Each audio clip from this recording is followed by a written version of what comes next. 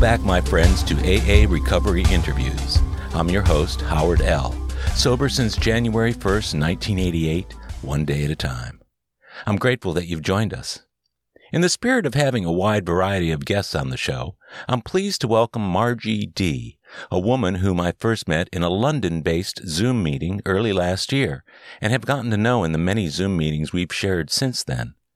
She was among the first people to greet me in that meeting, and we've mostly gotten to know each other during the 10 to 15 minutes of fellowship we both enjoy prior to each meeting.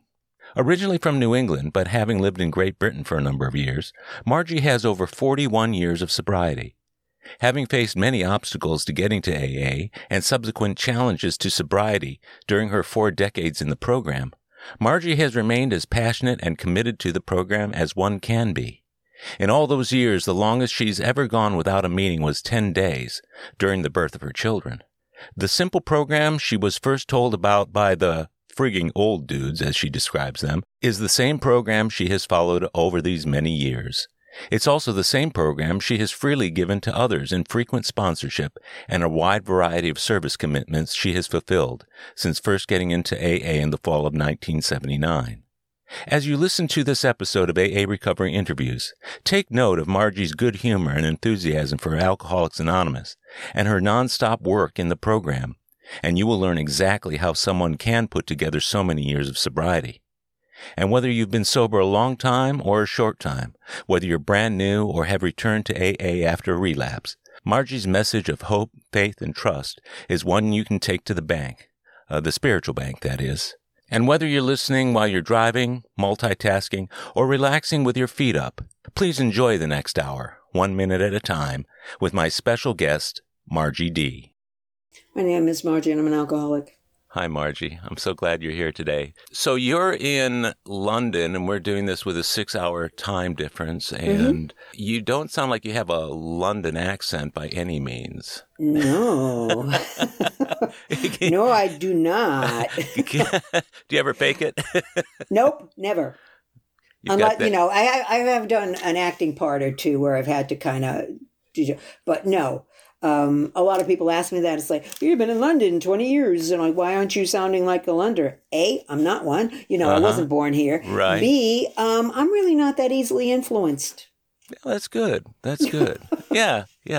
Plus it makes for a more interesting conversation. So can I guess where you're from originally? In New York City, maybe? New Jersey? New Jersey? No, not quite. A little bit more east and north. Boston. Close.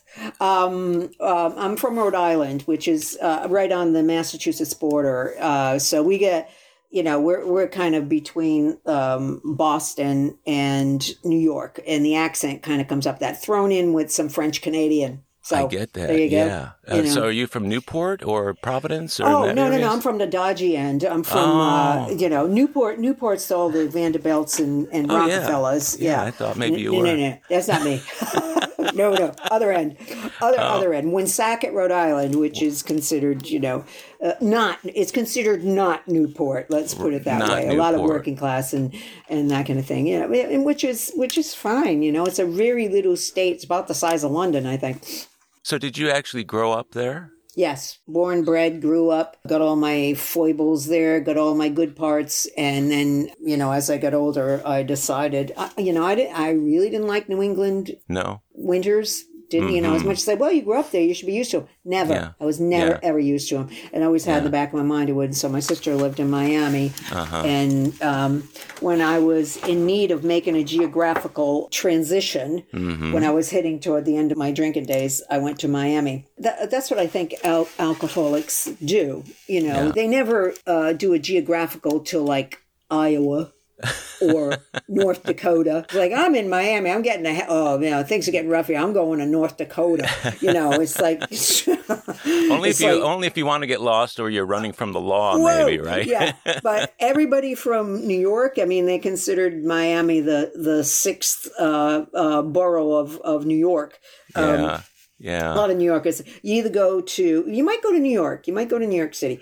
Right. But it's either Miami Los Angeles or someplace warm. You don't go. Phoenix, Scottsdale, Arizona, right? Yeah. Las Vegas. You're not going to go to Fargo. You know, it's like, no. Who would for who would do geographical? It's like no.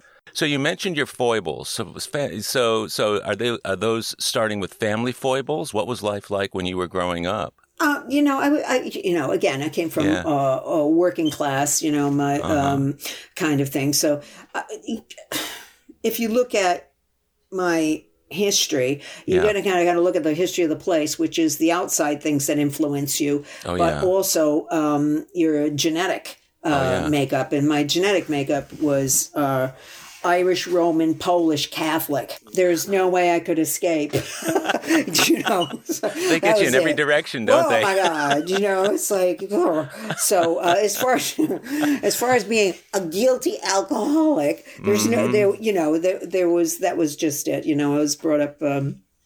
In the church, which I never really connected with, but you kind of had to obey because you were a kid. And I just came from a family of genetic alcoholics. There was the Polish side, which they loved to drink, and then there was the Irish and English side, and they loved to drink. They loved it. Which I think, it's like when people say, oh, if you were in my profession, everybody in my profession drinks. It's like, I have, over the years, because I've been sober a long time, I have found every profession drinks. Yeah. Everyone is like, well, if you were a dentist, you would. If you were a doctor, you would. If you were a policeman, you would. And if you were a steel worker, you would. And if you were a mom alone in her house doing, houseworky things, you would.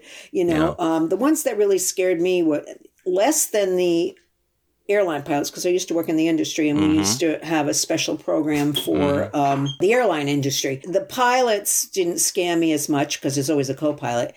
Right. The mechanics union scared me. Hopefully they're not doing maintenance on a Monday after a wild weekend. The next day they find a handful of nuts and bolts in their pocket, So I haven't heard of any profession where I say, nobody drinks here. Yeah. Some professions are better at hiding it than others, though. Exactly. I mean, the entertainment industry, the reason it's so prominent is just because of all the publicity around the profession. But I've known plenty of doctors, and they even go to their own separate meetings because they can't have the public knowing that they're alcoholics in their midst. Which is how originally the program was put together, because there was a lot of stigma to any profession that if you said you were an alcoholic. Now it's like it's rather chic if you've been in recovery, and but that's taken 80 years to get there. But in the beginning, your reputation and your business and everything else could be shot to hell in one things, and that's why they kept it anonymous. On a historical point of view. Well, we're fortunate. You and I are fortunate that we are able to.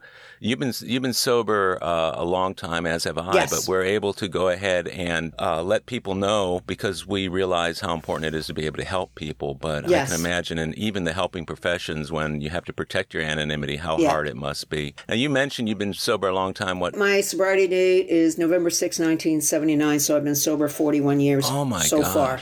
Oh, I know, gosh. Right? I knew it was high 30s. I didn't realize it's 41. I have an L on my chip.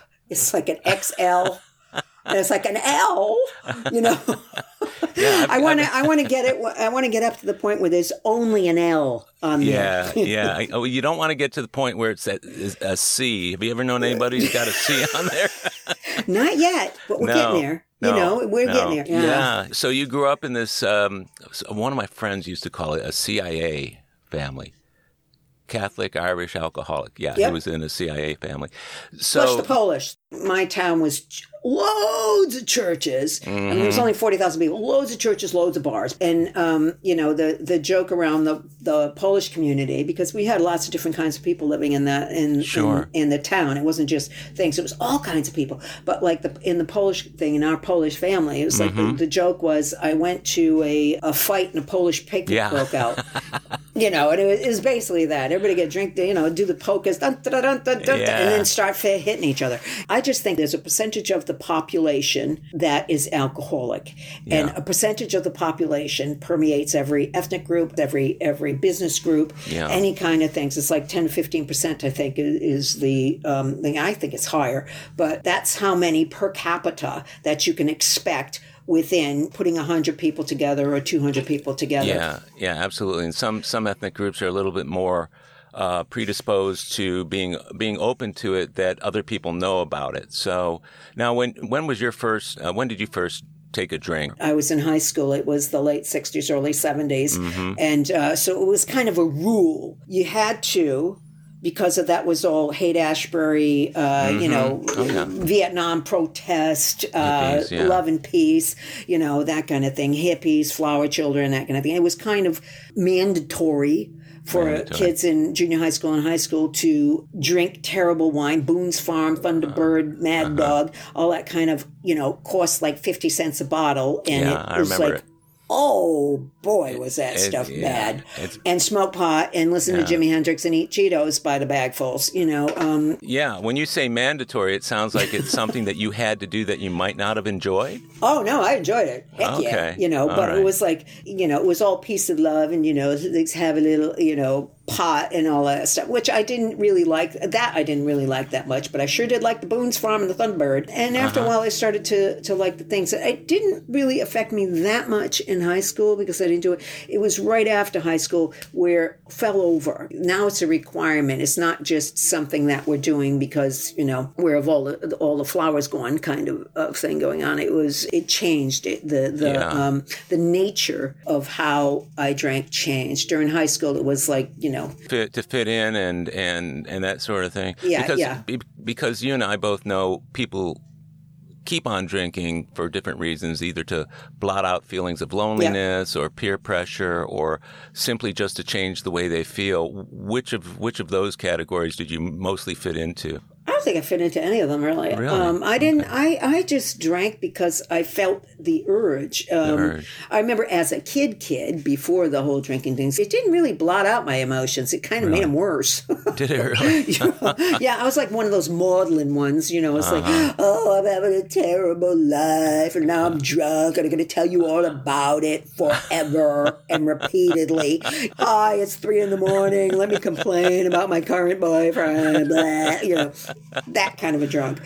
So it didn't blot out anything. It brought him right up and said, let's talk about this in a really drunken, annoying manner. That was just before it really started to get ugly. Really? That was kind of the part that started to show that there was something. Because the thing is, I wasn't getting phone calls from people like that. I was only giving phone calls like that. Yeah. Then, of course, it gradually it escalates into, especially during that whole free love thing. You end up in somewhere where you don't know who you are or what the person's name is, or that kind of thing. And it was an insidious, gradual, almost imperceptible escalation of things. It wasn't all of a sudden. It was gradual. I can track it like from 1971 up to about 76, 77. Now I'm just spending my life cleaning up the consequences of what happens when I drink. But it was gradual up until that point. First it was, just being a pain in the ass. And other times it turned into just bad behavior when I was drunk. And then it turned into driving drunk. If you look at those Bell charts of alcoholic behavior, you can see me in a little car going through each phase of it. And then it sets in stone. And then that's when you lose the power of choice whatsoever. Yeah. It sounds like that was a difficult time. And I often notice how decisions I made within a relatively brief period of time under the influence, whether it was drugs or alcohol, were decisions that affected me for a much, much greater length of time than the time in which I was doing the things that created those decisions. Were you hanging with a particular group of people at this time or in high school? And did you go on to university or... No, I didn't go on to university. I went on to, I attended college after I got sober. I was from a family that they were not prone to go to college. It was like you leave your house at 18 and you get a job and that's it. And you take care of yourself, and whatever you do with that, it's entirely up to you.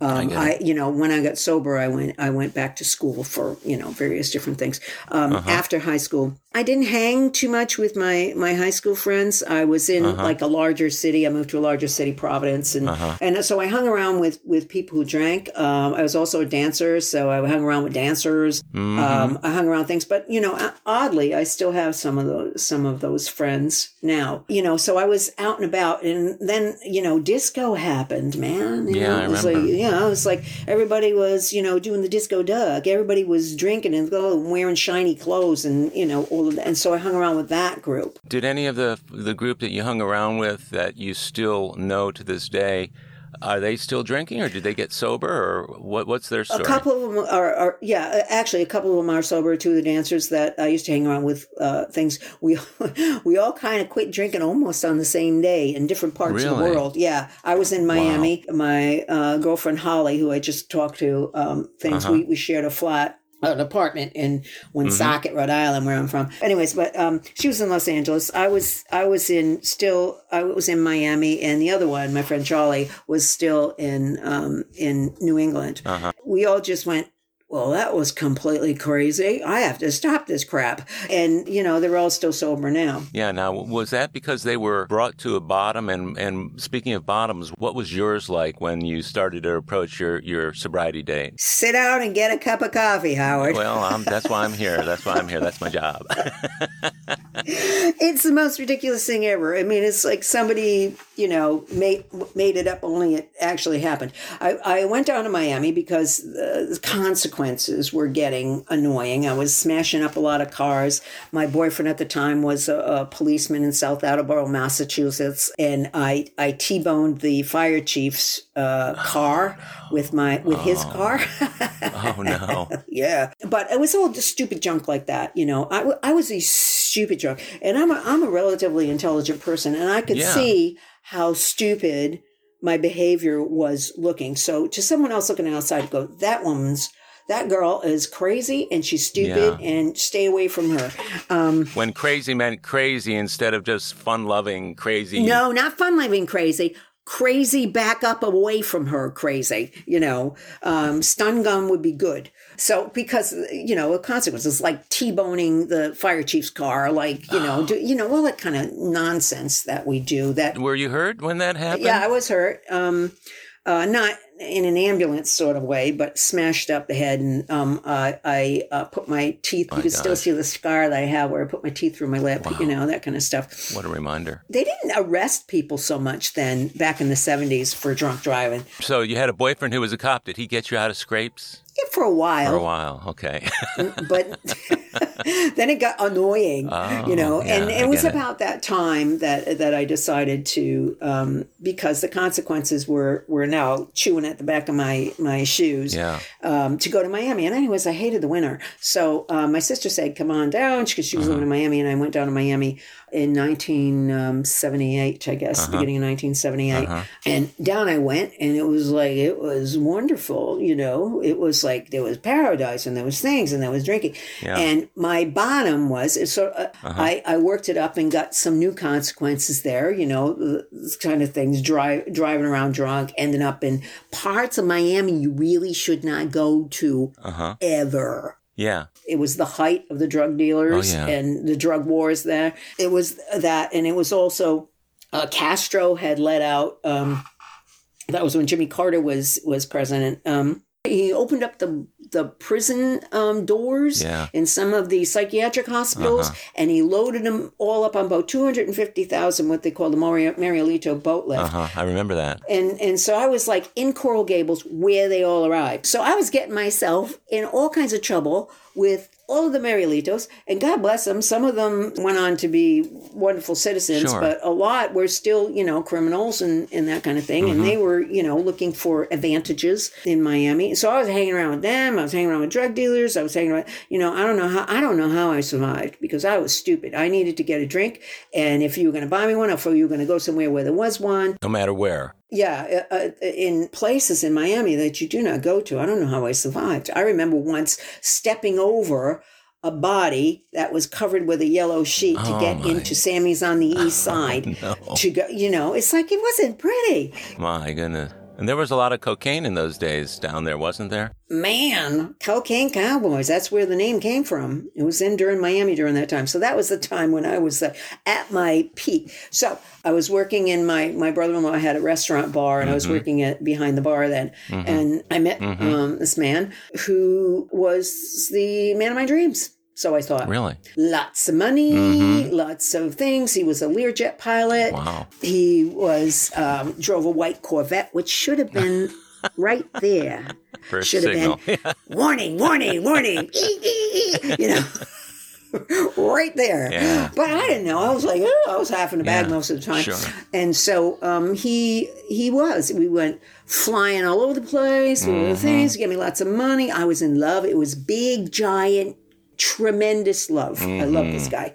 And I was drinking, and he bought me as much drink as I could handle. He furnished my apartment. Was he a drinker too? Yes, but he didn't seem to, when I drank, I kind of lost bone structure, you know? Yeah. It was like I just became kind of, melted down into a pile. Yeah.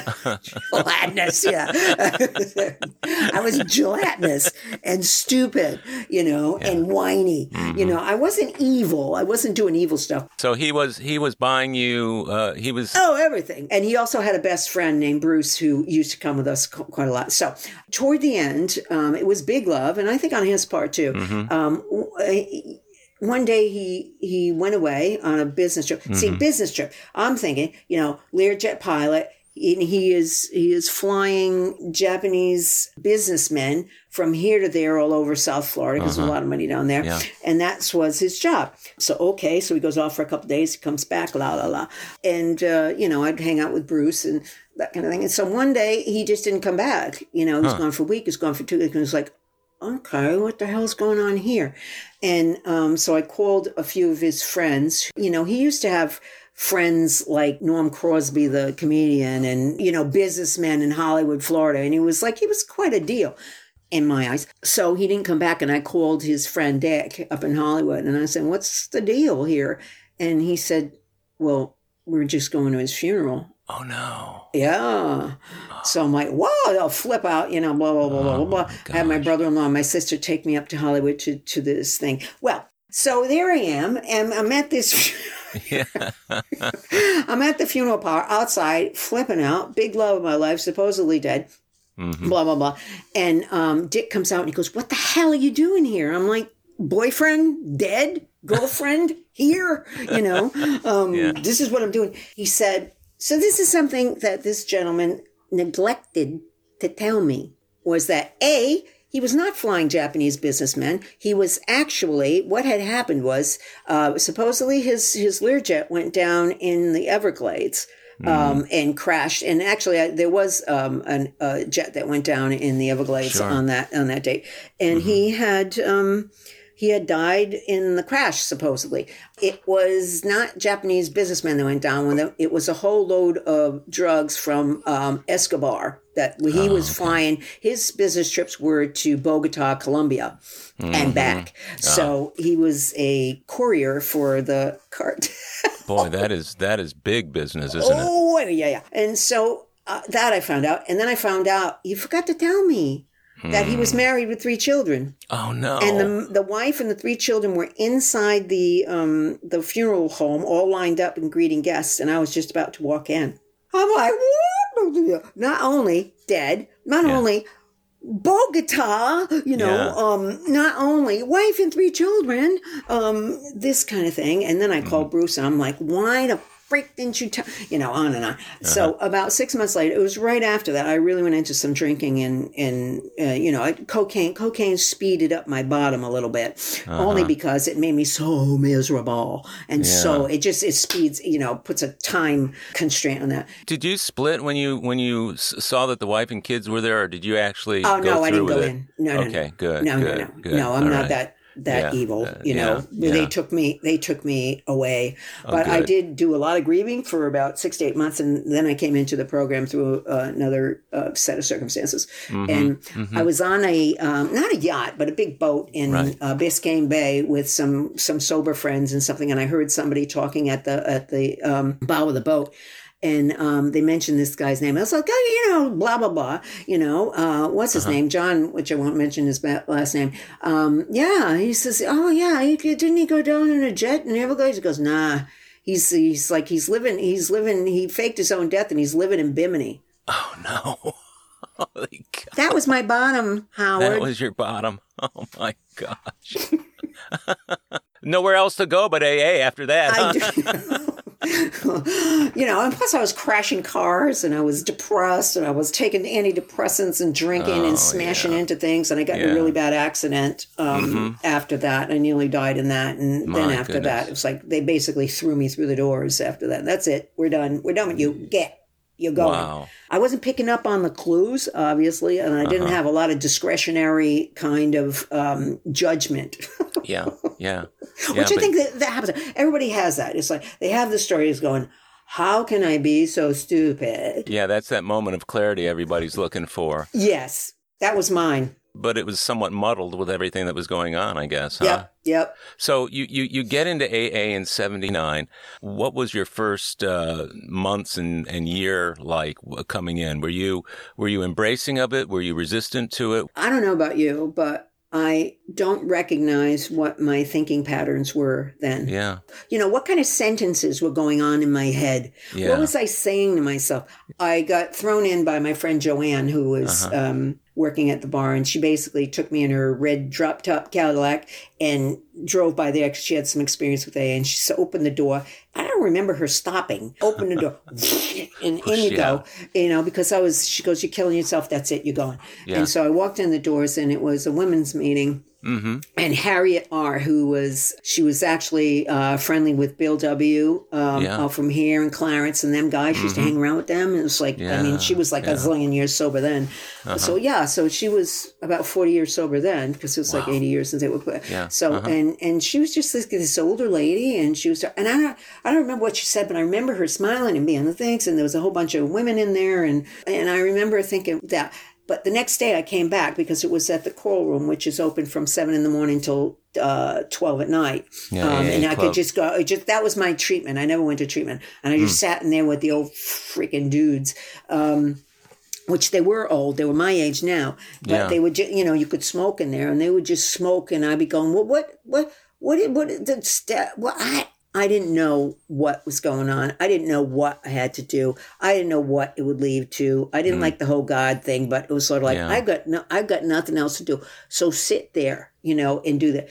And I didn't embrace it. No, I didn't. It wasn't like, yes, I'm saved, blah, blah, blah, blah. It was nothing like that. It was like, oh my freaking word. I got to sit around with these old freaking dudes for the rest of my, I was that kind of thing. And it was like, I was looking at the steps and going, I'm not doing that, But what they did was, I'd be like, well, what's this traditions? What's this, and I had disco hair on and sparkly clothes at 9 o'clock in the morning. And I was still working on the bar. And so... So they would just, there was one guy in there, orange boat shoes, saved my life. Really? I don't remember his name exactly, but he used to bring me mangoes and he used to kind of walk along in orange boat shoes and they didn't actually come off the floor. They just kind of scrape along the floor. And he called me Genevieve for some reason. I kept saying, my name's Margie. He goes, yeah, thanks, Genevieve. So I was Genevieve, and that was that. That may be a story you don't want to know. Right? I don't know. There was time I was like, and I told him like 3 times, it's like, never mind, I'm Genevieve. And I'd be going, blah, blah, blah. He goes, well, just don't drink and go to me. And then the other old dudes that be sitting there all day smoking cigarettes down to the brown burn mark in the middle of their hand. Right. They'd be go, I'd be go, what about this? I just stay there all day. So you just hung in the club during the day while you were waiting for meetings to go? That's it. Go to meetings because it was like 8 meetings a day and I just wait for a meeting. And they would just blow smoke in my face and go, well, just don't drink and go to a meeting. That's all you're going to do. And so that's about all I could really absorb. And all the rest of it just was like total confusion. I don't know. Did that provide any clarity to you, though? The mechanics of it did. They did. Uh-huh. Yeah. It was sort of like, you know what? If I don't drink and go to a meeting, I don't drink. What a revelation. I know, right? Yeah. And they were just saying it to get me away from them. They weren't trying to be profound. They weren't very warm and fuzzy back then, were they? Yeah. Oh, here she comes. Oh my God. Don't drink, go to meeting. That's all you need to know. Okay, bye. Fine. But there's a profundity to that. Because if you don't drink, I do the exact same thing now. The same set of rules applies to 41 years later, that this is what you do. 41 years later, I don't drink. Okay, so I don't get drunk, and that's the thing. Some people have been known to go out with huge amounts of sobriety. And if you go to a meeting, which I did, you gradually, incrementally, inescapably start to understand what you need to do to stay sober, what it means to be in a fellowship, what are things. And you cannot do that unless you go to a meeting, because sobriety is just not, you read the book and you go, the step, and you do this, and the step 4 and the 9 and the 10 and and there you are, boom, all cooked. You're done. I'm fond of saying to people, if you only do two things, the first is don't drink. Yep. The second thing is go to meetings, because at those meetings, you'll learn about the other things you need to do. Yes, exactly. Because right. I think, when you're saying to someone, okay, these are the things you got to do, not drink, go to meetings, get a sponsor, read the big book, pray, and then work with others, that list is too long. Yeah, it is. Yeah. Don't drink, go to meeting. See what happens at the meeting. That's basically it. That's the program, because that's when, and then somebody 5 days later says, no, you need to get a commitment. We used to empty ashtrays. That's everybody's first commitment, because we're too stupid to refuse, it's like, and they're like, oh, newbies, they can clean up. Yeah. Did you have a sponsor at this time? Not immediately, but a little bit later I did. Yeah, I did get a sponsor. Yeah. What was that experience like? The first one, she was quite simple, and she did die. And then I got my American sponsor that I'm still in touch with, Dale. Dale, the hippie, the knower of all things. She knew everything. She would give it to you in 4-word sentences. Go look at the book. Go to step 4. Don't drink, go to meeting. Help another alcoholic. And then she'd hang up on you. She did not listen to whiny. Was she the kind of sponsor you needed at that time, or? Oh, absolutely. Yeah. Because I can get quite, I'm a writer now, and I can get quite elaborate and go off onto tangents with my thinking. And she just needed to go, the way out of the desert is that way. That's it. Don't do anything else. Just go that way. Just the facts. Just the facts, ma'am. Just the facts. Just the facts, ma'am. Exactly. Just go that way. And I'd be like, but, and I don't really believe in that kind of, just keep walking, and exactly what I need now, because I can go off on tangents and talk to myself in ways that would get me in all kinds of trouble. We'll be right back. My friends, if you're enjoying this show, I invite you to check out the Big Book Podcast, the free audio version of the first and second editions of Alcoholics Anonymous. It's an engaging and inspiring word-for-word reading of all 11 chapters and personal stories, including more than 50 original stories that were left out of the third and fourth editions. If you've never read the first or second editions, these amazing stories will be brand new to you. The Big Book Podcast is read by Howard L., who receives no compensation for this vital service work. Subscribe to the Big Book Podcast on Apple Podcasts or wherever you get your podcasts, and search for Big Book Podcast. You'll know you've arrived when you see our logo, a first edition Big Book wearing headphones. Or you can visit bigbookpodcast.com and listen there, and share it with your friends, sponsees, and anyone you know who has a desire to stop drinking. It may be the only version of the Big Book they ever hear. And we're back. Isn't it interesting that the same things that were some of the greatest obstacles still pop up from time to time? Some of those greatest obstacles in the beginning. My sponsor always used to say, you think too much. You just think, you're overthinking this thing. You're making, you ask an alcoholic what time it is and he tells you how to build a clock. Well, you want to know what city you're talking about too. Berlin, Berlin, New York. Yeah. Now you'd mentioned that you had some difficulty, as did I when I first came in, with the God part of what you saw. In how long did it take you within the program and within the work that you were doing to feel differently about that? I had to do a lot of study. What I did was, I grew up in a Catholic sword swinging, you're going to hell for anything that you think, deed, anything you do at the age of 7. I was doomed then, I ate bologna on a Friday. That's it. You're done. cook. So, I never connected with that because it wasn't making sense to me. And what was weird, it was like, it looked like it was making sense to everybody else. And they're like, yeah, that's cool. I'm like, that can't be right. You can't put a little kid in fire forever because they accidentally ate a hot dog. It was like, really? And I didn't think, I thought it was a sham. Really? I thought that, I never connected with it. Never, ever as a kid. I thought that God was mean and not very, didn't have justice and didn't have, from what I was taught, the way I was taught about it. And I thought that can't be right. That's not all loving. It's like, I always wondered about God fearing. Why should you fear God? Right. How do you love somebody that you're afraid of? Well, it's like when they say God is all forgiving. Well, if God is all forgiving, then how could he possibly not be forgiving? Well, that's what I was thinking when I was 8 years old. It's like that. This is not connecting up, and it's not making sense. And everybody else seems to get it, and somehow I'm not. So, and I didn't think so much as like God hates me or anything like that. I just thought, I don't think this is right. I just don't. And but they'll teach that right. They'll teach that right out of it. Then you're left with an ambivalent, confused idea of what your higher power really is. I didn't connect one. I had a suspicion that there was something else, and it wasn't speaking to me in the way it was speaking to everybody else. So when I get sober, I used to kind of be afraid of that because I was like, I had a sneaking suspicion that there was something, and it wasn't monolithic or anything like that. It wasn't, if you wanted to have a god, you could have Odin if you wanted to, or Zeus, or something like that. But I didn't think it was in that form, and I didn't have a form or a thing to connect to. So I felt very much in limbo, which is the guy, something I was taught, but in this place where it's like, I have a feeling that it's sort of like, I think there's some treasure someplace, but it's not where everybody's looking, at least not for me. Right. And so I, over the years, I went into comparative religion.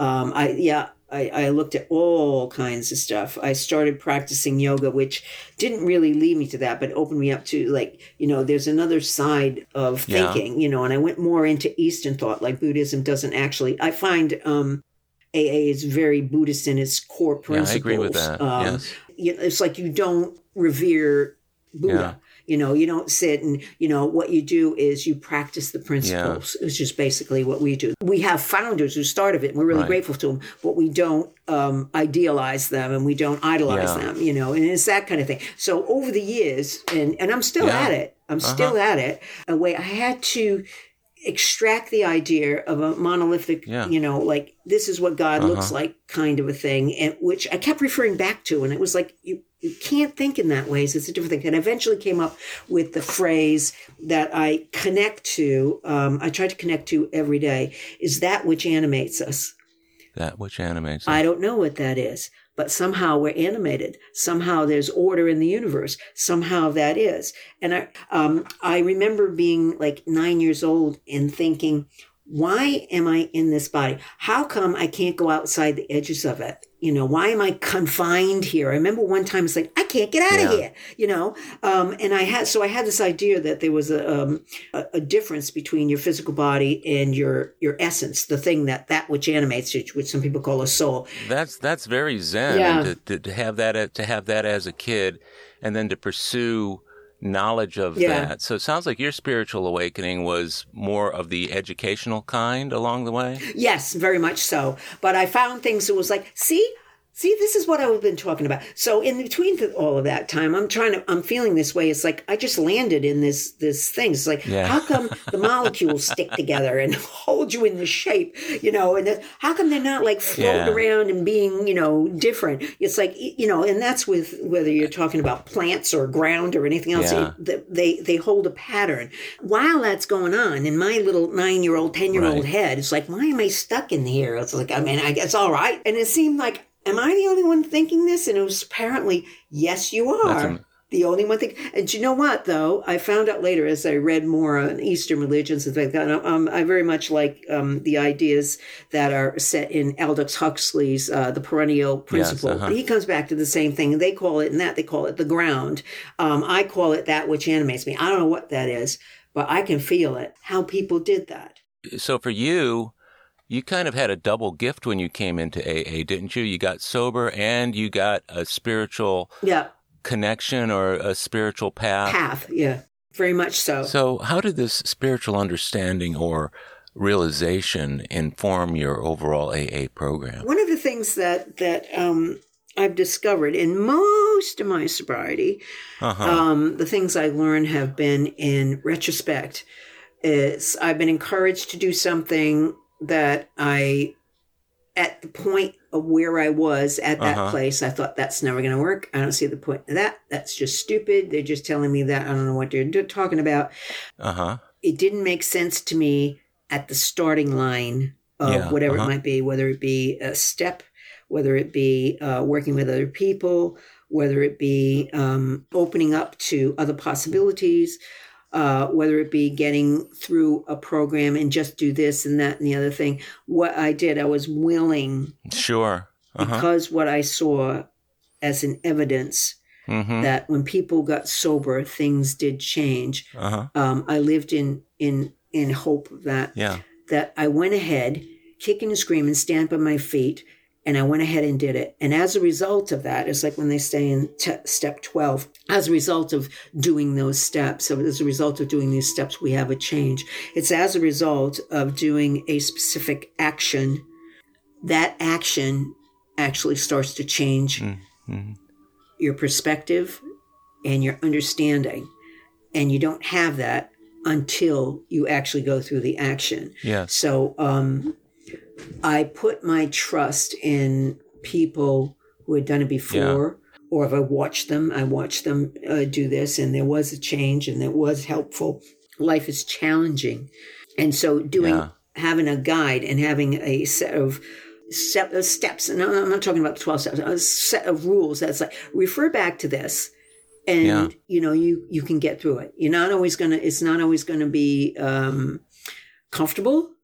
It's not always going to be fun.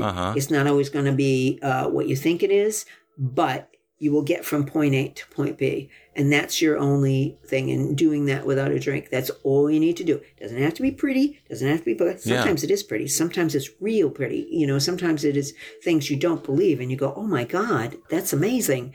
And other times it's like, I am, my eyelashes are falling out. My hair is all ratty. My foot is broken, but I'm here. And that's all we need. For me is that step, that go, and getting through and having an experience in life that I have lived sober. That's all we do. That's what we do. And the other thing that I found is people have done it for me, and I need to do it for other people, is that you have to reach back and help pull somebody else up with you. And that's part of what holds us and keeps us sober. It's like we learn what we need to do, and then we let somebody else, once we've done that and once we've had experience with that, is to help other people do that too. And that's what perpetuates us as we go on. Here's the thing. I have what I've developed for AA and its process over time is hope, faith, and trust. When I first came in, I was hoping that things would change. I was hoping that I could somehow reach a reasonable level of human potential. And I was hoping just not to kill myself accidentally, by my own hand, unintentionally. I was hoping that, and I was hoping that somebody could help me. And I was hoping that maybe this kind of things. And then gradually, after I was told various different things and what to do, and I started to get a little bit of time under the belt, then I had a little faith in it, because I saw other people changing, and I saw, I was like, actually, I have not drank all this time, so I do have faith in what they're saying to me, so I developed a little place, and I think that's true. I can't have faith in something that has nothing, no tangible bulk to it, but there was evidence of that. There was evidence. I was listening to people's stories. I was experiencing my own. So I had a faith that if I did something, then something actually would start to develop for me. And now I trust it. So I trust that this goes on through my own experience, through the experience of other people, and, reinforcing that the ideas of that this actually does work by people compare to you and you go, yep, I did that and it did work. And so it kind of reinforces the ideas of what you did while you were living sober. At what point did that start making the program fit more into your life, or doing the steps? I know, because I had a hard time with the spiritual part of the program, and mine was truly an awakening because I didn't get any real spiritual connectedness until after I had worked all 12 steps, at which point I had to look back and I had to say, geez, I thought I'd never say anything to anybody about that. I thought I would never do this and that. Somehow I did it, ergo a power greater than myself. Finally, I could pin what I had done onto something greater than myself. That took a couple years. But so what would you say to somebody who says, well, Margie, I'd love that depth of understanding, but is it going to take me all that time? Maybe. Yeah. So how do you get, well, that'd be nice, but I like 41 years of sobriety. It's going to take me 41 years? Yes. It is, some people come in with faith, and that's great, man. Hang your hat on that. But if you don't, know that you're going to learn so much. You're going to learn so much in that things you will, as a result of studying things and learning things and trying things, you become a more developed human being. Just like as the result of living sober, you become a different person. Your life changes. Your insights become more informed. It may be a gradual thing, and it, just like I said in the book, one day it might hit you like a ton of bricks. And, but the journey is really what we're after, not the results. So there you are. And so you were fairly newly sober, and like I call newly sober in the first 5 years or so. And all of a sudden you got, I have spiritual awakening. And then what? And what is so like you're done now, or like what's the thing? It should be like life is. What you think now about stuff, when you're older, is very different than when you did when you were 20, and that came about as a result of, just like it says in step 12, as a result of doing these steps, as a result of living your life, as a result of trying with the things, you become a different person. So your look back, what you're saying now is like, I want all this spirituality, I want it now. Your take on that in 10 years is going to be very different than it is now. So you have to give yourself that opportunity to go. And that's where the hope, the faith and the trust comes in. You can see it in other people. You can hear it in other people. You can start to experience little lights of it yourself. And that's where you become Christ. So you don't know what you're going to be like in 15 years. You don't know what's going to happen. You don't know how you're going to develop. You don't know that. And you have to give yourself the opportunity to be able to experience that. It doesn't happen. Some people do get hit by lightning and then they're perfectly wonderful the rest of their lives. That's not been my experience. Was there ever a point where you thought, well, maybe I could stay sober with just that and not have to be as involved in an actual program itself? After all, I've been sober. I'm crediting that to a power greater than myself. Is that not enough to stay sober such that I don't have to go to as many meetings or engage with people as much? No. Good. Never.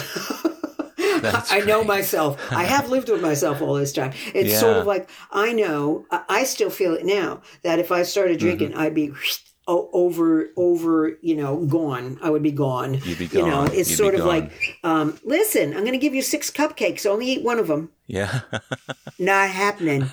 I know myself, I know what my body does with it. I know what it feels like to drink too much and then to drink anyway, even though I'm saying to myself, I don't want to be doing this. And I do. I know that still lives in me. I also know I have seen people, especially in that between 5 and 10 years, think that, everything's good. I don't have to go. I'm going to go be a normal person now. And that thing still lives there. I know that my, alcoholism lives there. In cognitive behavioral therapy and various other different kinds of therapies, they refer to it as an integrated sub-personality. Wow. And I can feel it. It sits there knitting or doing whatever it does, and then it'll come up with a bespoke to my level of sobriety or emotional sobriety that day, come up with an idea and float it.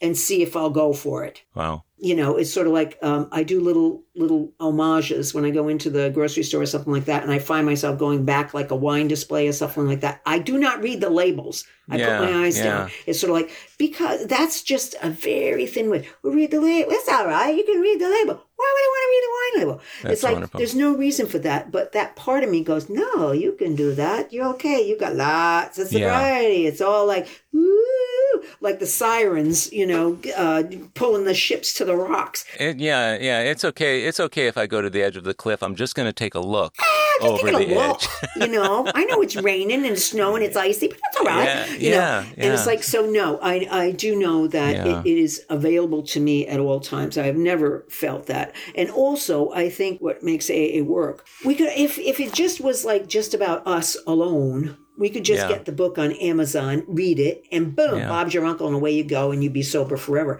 That's not what makes this whole thing work. It is that that you take the principles, you incorporate it, and then you have to move it outward. That's what keeps the circle, the water wheel, moving. It's like it goes down and it comes back up. What the water going down pushes the thing, and that's what brings us back up so that we can push down the water again. And I've said this many times before, but it's the strangeness of AA, why it works.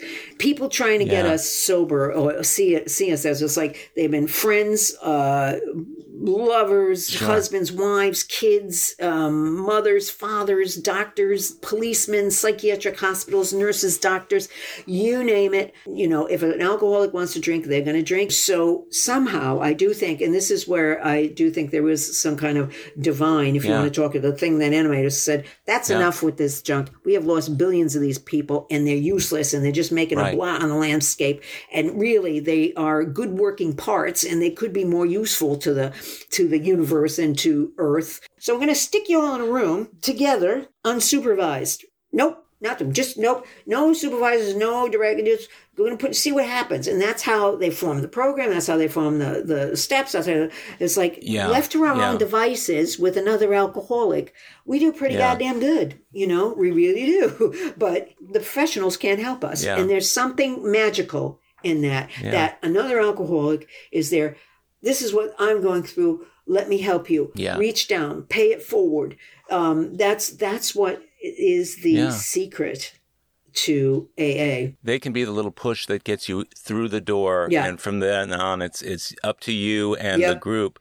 So sounds to me like with 41 years, with that kind of approach and that sort of frame of mind about the program, have there been times at which that was strained or tested, things, events, occurrences in your life where you were hanging on by your fingernails or where you were kind of dancing along the edge of the cliff? And how did you get pulled back in? What happened?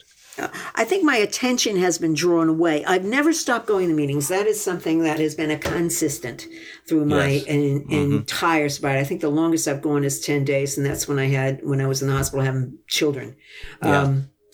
And then they started coming to meetings with me in the bucket.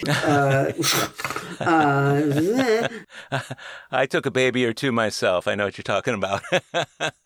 I've never done that. So I've never, distanced myself enough for that. But I've gone through some horrible times, really, really bad times in my sobriety. I got the careful what you wish for. You get to live. It's like, I'm like, we're out of the woods. I'm like, we're going to go to the land of Oz and it's all going to be wonderful. And it's like, Oh, did I tell you about that forest thing and the horrible witch and all of the other stuff? Did I forget to mention that? I've been through some horrible times where I've gotten very mentally distracted. And, this is my alcoholism talking to me. You've been sober all this time and now look at you. You got 3 kids, you got no money, your husband's off in Greece, screwing some lady over there and blah, blah, blah, and you got no money and and how you did all this, and it was sort of like, yeah, I did, and somehow I stayed sober. People came with me and said, you're going to get through. You may end up being, a bit frayed around the edges and have scars and all that stuff, but you got to live. Grateful for that. I'm not particularly pleased with a lot of the things I had to go through because, The one thing I don't like, and I think this is where we have to have compassion for people who have gone through some terrible times. And I think people kind of fluff off other people's pain sometimes. It's like, whatever doesn't kill you makes you stronger. You know what? Once you've been assaulted, by life, by a person, by anything, it's like it may not kill you, but it can maim you and really hurt you and make it difficult to continue living over here. And this is where we come to each other's rescue, Yeah, and one of the things I have noticed over the years is that when people like you or I who've got long-term sobriety, who do stay in the middle of the program, who do go to meetings all the time, and then we face these challenges, and of course because of the way we've set up our fellowship and our spiritual life, we get through these things. It is incumbent upon us, I think, to share that in a way that encourages people who are looking forward to possibly going through tough times, somebody with 2, maybe up to 5 years, thinking, well, will I be able to make it?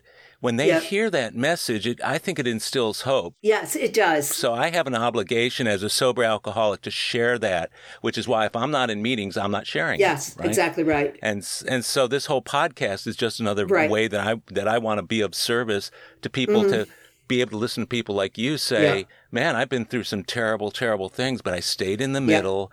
I kept my fellowship strong. I kept my spiritual life strong, and I made it through it. Was it fun? No. It sucked. It sucked. Which is why, Margie, have you ever noticed where when people are struggling or really, having a tough time, people say, well, just do this, just do this, just do this, just pray more, pray more. Pray.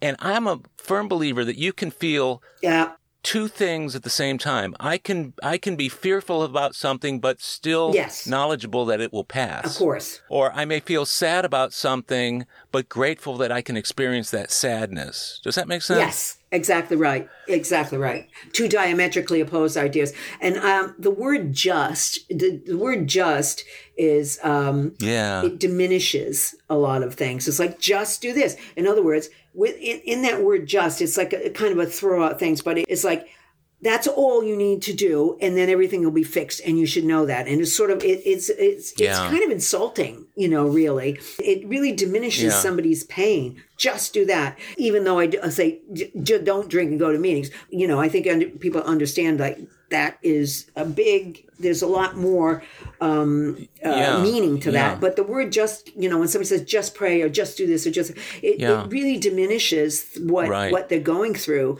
from here, because it's dismissive. And just as importantly, and I love that idea that just diminishes just as much. Well, there I went and used the word. Okay. Different context. The idea that, okay, if I'm sober X number of years, I will have arrived. My sobriety will be set and carved in granite, never to be shaken for the rest of eternity. And I'm always so grateful when we had a guy in one of the men's meetings I went to who lost a son to suicide, lost another one to cancer. But he would come in and he would share what was going on. He's been sober like 45, 50 years, and he was still sharing this stuff, and he was still shedding a tear. And it was so beautiful to see that we still have to live life no matter how long we stay sober. Of course we do. That's the whole point of being sober. So when people can get to that, I really appreciate it. So if this was a regular interview, I would have done all kinds of research. I would have looked into, maybe tried to find out more about you, talk to other people about you, that kind of stuff. But the only thing I need to know about you is that you're a sober alcoholic who, in her shares, projects gratitude. And I sense the gratitude while you're talking, that you're enjoying this thing.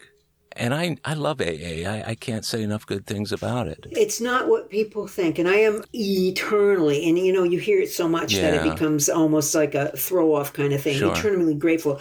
The longer I'm sober, the more I understand what this is. Yeah. And it's like the shades of it are, you can't always get that in your first meeting. You can get gratitude in first meeting. It's like, I think I might be able to do this. I think I may be not doing. And that's a different kind of gratitude to, oh my God, this has enhanced my being. Yeah. My being. Again, going back to that which animates that, it has developed that enough. And that's, I mean, what all major religions want to do anyways is, I mean, some of them anyway, is to develop you as a spiritual being. Yeah.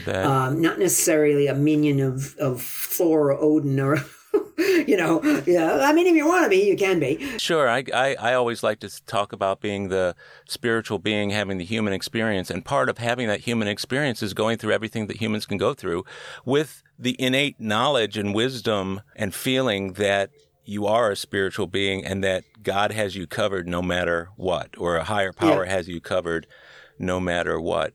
One of the things you mentioned earlier when you were talking about we could, if it wasn't like this, we could just get a book, send out a book and that sort of thing. Yeah. My concern now with a lot of people who are on Zoom who've never gone to a live meeting is that Zoom to me feels very much like trying to read a book. And so have you thought about how it's going to be when people come back? Do you think they can get what they need from Zoom sufficient to bring them back into AA when we're really back together? As from an experience and kind of feel, I get a lot from Zoom, but I have the backup of, years and years of physical meetings. I think they're going to be overwhelmed and shocked because everybody's going to be, I'm going to be hugging you until your eyes pop out, kind of a thing. Right, right, so, right. It's like, overload. But and one of the things that I do worry about is that the physicalness of having a commitment, making tea, putting out chairs, that kind of thing is missing from a lot of, and that to me is a lot of what built my experience as a sober alcoholic. Sitting in those clubs all day long. Yeah. And what are you doing now? It's like, I once went and cleaned the men's room in the club, which, 3 people come up to you and says, you are now exonerated from doing any commitment work at all for the next 3 years, it was that bad. Oh, God, what is wrong with you people? What the hell have you been doing in here?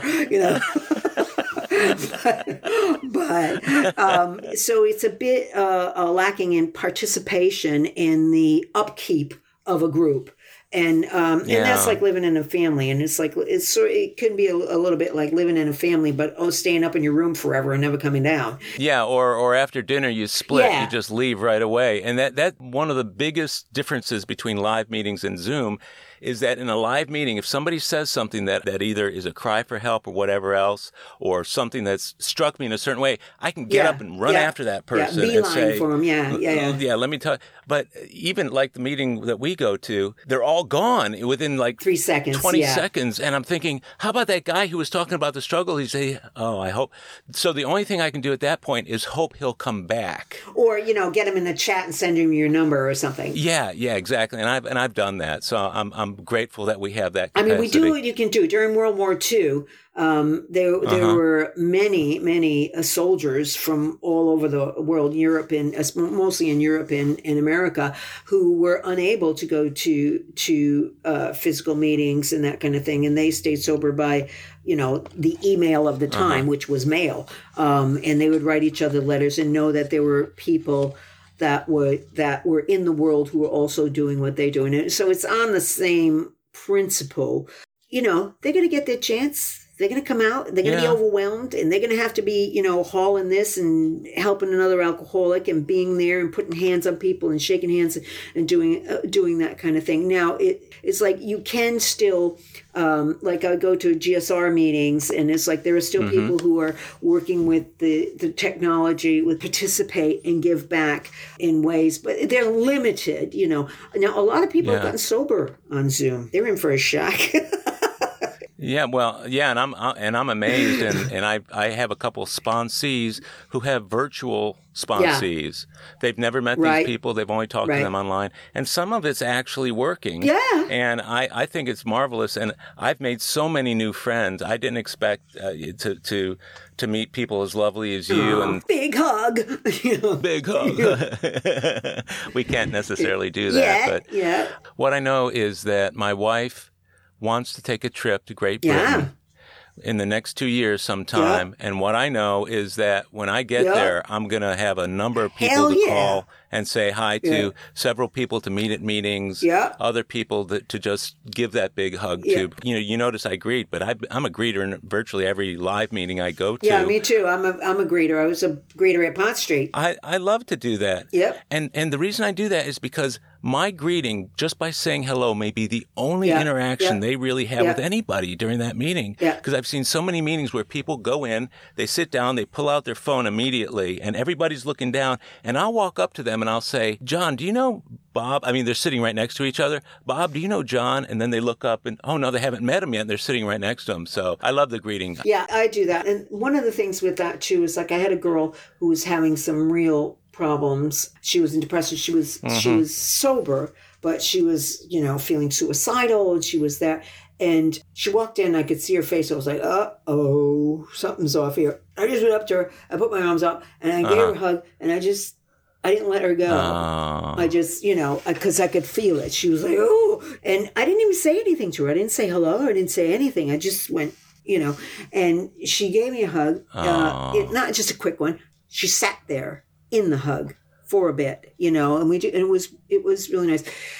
And then she just let out, that release of what my friend calls leaking air. When you got a problem and you're sitting there going, leaking air. I like that. Yeah. Leaking air. Oh, what's the matter? You're leaking air. And she sat down and she went to the meeting. And then she wrote me a little text. She said, all day I've been waiting to see you so I could just hug you. And I didn't really know her that well. She goes, I just wanted to get a hi or get a hug from you. And that's all I needed. I felt the same warmness when I came in and you said hi to me, even though I'm used to that kind of thing. But coming into that London meeting and getting to meet you, and you doing this today means so much to our community, our AA community. This has been the first time I've done this where I've interviewed somebody I didn't really know. Oh, well, I feel like I kind of know you because we chit-chat and kibitz across. Yeah, we know each other. And somewhere along the way we are, when I say to people, when I call people brother and sister in the program, that's what it is. And I know people, when they introduce themselves, they'll say, hi, family. And I get that. It's like the family I didn't have, and I have a family, but it was never like this. No. Well, enjoy the rest of your day. I'm so happy to see you. I will see you on Monday, and I really appreciate your service that you do to our meeting. And obviously, you're a great example for that. And we all love you. You've made my day. Well, thank you, and you've made mine as well. Thank you so much. I really do appreciate it. You bet. Well, my friends, that's it for AA Recovery Interviews. Thanks for tuning in. If you enjoyed AA Recovery Interviews, please share it with your fellow AAs, sponsees, friends, loved ones, and anyone else seeking a rich and meaningful listening experience. Tell them how to subscribe for free on Apple Podcasts, Google Podcasts, iHeartRadio, and other podcast providers. I'd be grateful if you can leave a rating on Apple Podcasts, as it'll help others find us. Visit our website, recoveryinterviews.com, where you can listen to every show, share your comments, and also contact us. If you want to email me directly, it's howard@recoveryinterviews.com. By the way, to get in touch with Alcoholics Anonymous, simply visit aa.org. The next episode of AA Recovery Interviews is on the way, so keep coming back. It'll be here soon.